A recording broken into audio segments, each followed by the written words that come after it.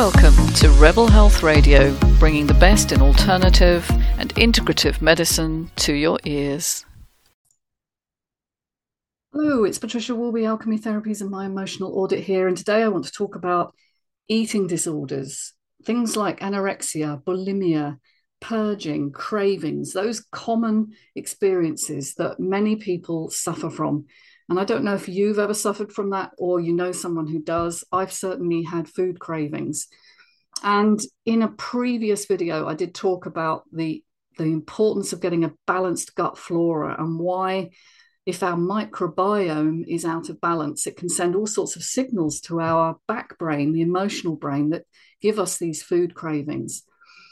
But in this video, I'd like to talk more about what the underlying reasons are that we get these signals, and not just from the point of view of a physical problem, but a mental, emotional issue. Because let's be fair, food is not the problem, all right? It's the solution to the problem as far as your emotional brain is concerned. Now, your emotional brain sits inside your cognitive brain. It's at the back, towards the back of your brain. It's in the center, and the cortex wraps around it.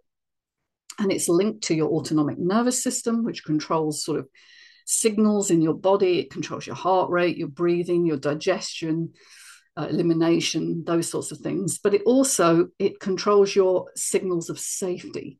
Do you feel safe? Do you feel supported? And when we don't feel safe or supported, we get all sorts of anxiety signals which rise up unconsciously from our bodies, signaling to our brain, which give us the signal to do something. Now, for some people, that's an addiction to drink or sex or shopping. And for other people, it's an addiction to food. And basically, what you are looking to do is to stuff down the feelings that you can't deal with or that you don't know what to do with. Things like overwhelming anger, grief, resentment, guilt, all tend to create these signals in the back brain that say, I'm unsafe, I feel anxious, I need to cope with that in the best way I can. And unfortunately, one of the ways in which human beings seem to cope with this is by eating foods, and not just eating foods that, you know, we desire in the sense of they're good for us and they're going to help us nutritionally, but they're usually foods that are nutritionally devoid of nutrients and are generally high fat, high sugar. These are the foods that kind of our brain craves. I've got a wonderful book here, actually, The Craving Brain. It's quite an old book now. Oops, you can't see it. It's by Ronald R. Rudin, and he was an expert in what happens to the brain when your dopaminergic system, that's the one that drives I must have it signals, actually gets overstimulated. And it keeps wanting the same thing and the same thing to alleviate the problem. But of course, the issue is you need more and more of that thing to give you the same satiety or the same feelings of, I've got it, now that's enough. And we see that with other addictions, don't we? So what causes people, ordinary people, good people, to have problems with disordered eating, as we now tend to call it? Well, the answer may surprise you. And it's the reason I wrote the book, The Scar That Won't Heal, is because I found that unresolved emotions can actually drive these signals. And they're not necessarily from your current life.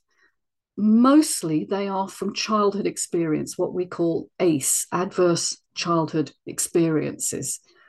And quite interestingly, the original ACE studies, which were done in the late 90s, were working with people who had sort of weight issues and couldn't lose weight, and they put them on a weight loss program, as I described in the last video, and then found that some of them, a small subset, did not keep the weight off, and in fact piled more on after the study ended.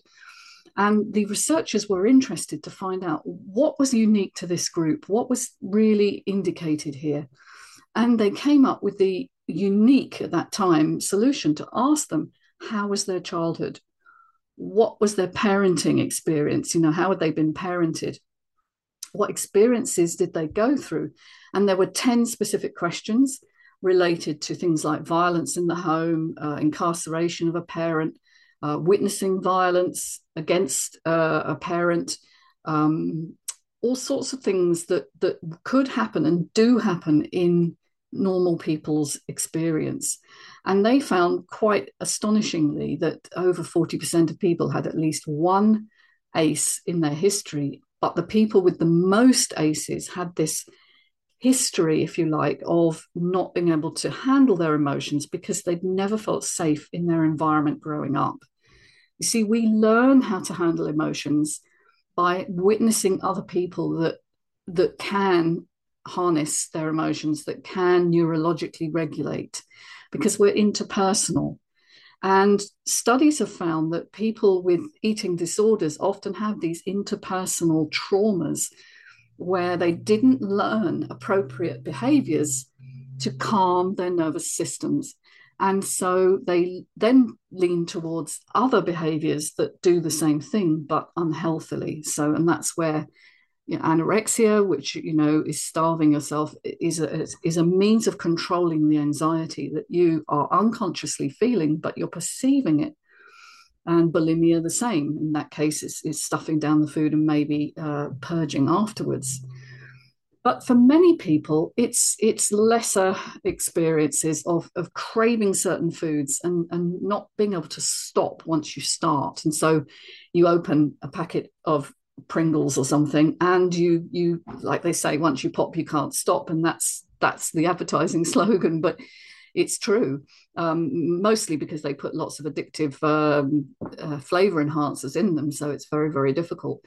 But if we look at the history of people then who've gone through these experiences in childhood, we find that the vast majority don't have the traditional traumas of abuse, violence.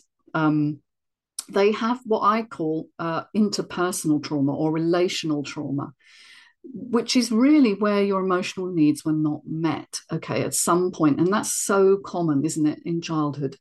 If you agree, give me a like there. It's actually a common experience for many people that growing up, a parent or parents didn't quite understand their needs or didn't know how to solve the problems that they were going through, particularly if they're highly sensitive. Most of my clients are highly sensitive people. And our needs are a bit more complex than neurologically normally wired people. Because we process things more deeply. So we need a lot more support in that. And if we didn't get it, our nervous system records that we are not safe, we are not held, we are not in a place that feels good. And if we don't feel good, we're not going to make healthy choices, and we're not going to be able to regulate our nervous systems in any other way than finding repetitive or craving behaviors. And so for me, I didn't have eating problems, but I did have very specific food choices. There were foods I would not eat. I was what's called a picky eater. I also had addictions to sugar when I was young. I would drink gallons of fizzy pop, because it gave me a great feeling afterwards. I felt just euphoric because it went straight to my brain because it's liquid sugar. And just made me feel good. And so it was very difficult for me to give that up. I had sugar in tea as well. I've cut that out when I was about 13, when I started to get a handle on what was going on for me. And I started to differentiate myself from what my parents considered normal. And I stopped having sugar. And that helped a lot because I wasn't feeding the addiction. So the commonality actually with all addictions or cravings or food disorders is a high degree of dissociation from your body. All right. And dissociation isn't what you might imagine, just kind of leaving your body. It can be much more subtle. It's like zoning out, like you're not really feeling stuff. You're not allowing yourself to feel because it's too overwhelming if you did. And you may feel a bit glazed, a bit sort of overwhelmed. And that's when the food cravings or the need to control the food intake will arise, because these are very, very strong signals from a part of your brain. The emotional brain is 85% of your functioning, and it's extremely powerful because it's there to keep you alive. It's a survival vestige from when we were, animals surviving in the bush. And it's there to keep you alive. So it's going to send these signals that overwhelm your willpower and your capacity to deal with it in any other way. And of course, what's driving that is this high cortisol state from these buried emotions, which don't go away when you're not looking at them. The experiences you had as a child don't disappear. They live on in implicit memory in your emotional brain, in your limbic system. And they cause all these kind of changes in your neurophysiology. In other words, your nervous system, which communicates with your body, is in a high stress state all the time. And of course, you don't know, because you don't know how you're supposed to feel. You have nothing to compare it with.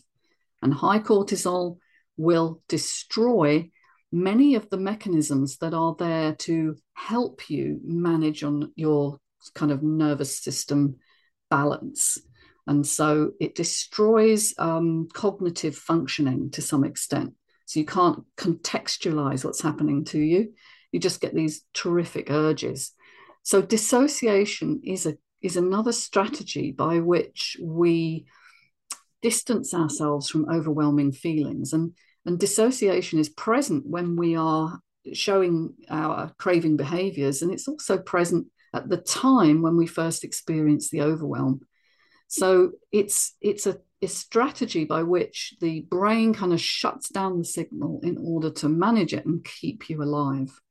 So it's a disrupted signal, and you're not getting the feelings of satiety, which would normally say to you, stop now, you don't need food. You're getting, in fact, an increasing signal as you continue.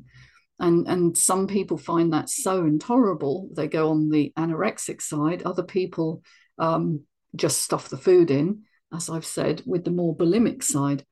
But in the middle of that, there are a whole raft of different eating disorders.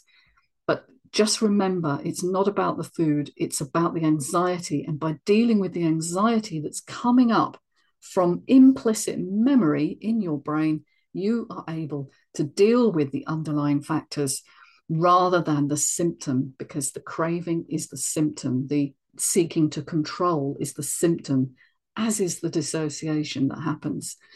So it's really important for people to take charge of their own bodies and to come into connection with their bodies. And that's what I do. I help people to reconnect with their emotional selves, which is often the bit that got cut off at childhood. And certainly that was the case for me. So look, it's a really important topic that needs developing, and I'm going to do more on this, but I just wanted to give you the basic facts that in order to deal with the symptom, you have to go beneath and find out what happened to you, and just look at it in a compassionate light, because many, many people have issues from childhood. Even in a normal childhood, you will find there are times when you felt under supported and you lacked the feeling of safety. So that's how I work with people. I engender safety through interpersonal connection. Once you do that, you can start to explore safely the experiences you had when you were too young to deal with them. And it's usually experiences from naught to sort of teenage, late teenage is when the cognitive brain is really starting to come online and gives you context. But prior to that, you really don't know how to deal with the things that overwhelmed you, and they live on. So if that interests you, if you'd like to explore, please look at the book, The Scar That Won't Heal. Please subscribe.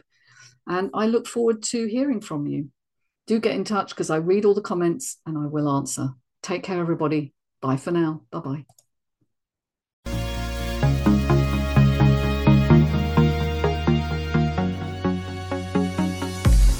Hey, hope you enjoyed listening to Rebel Health Radio. Do subscribe and look forward to catching you soon.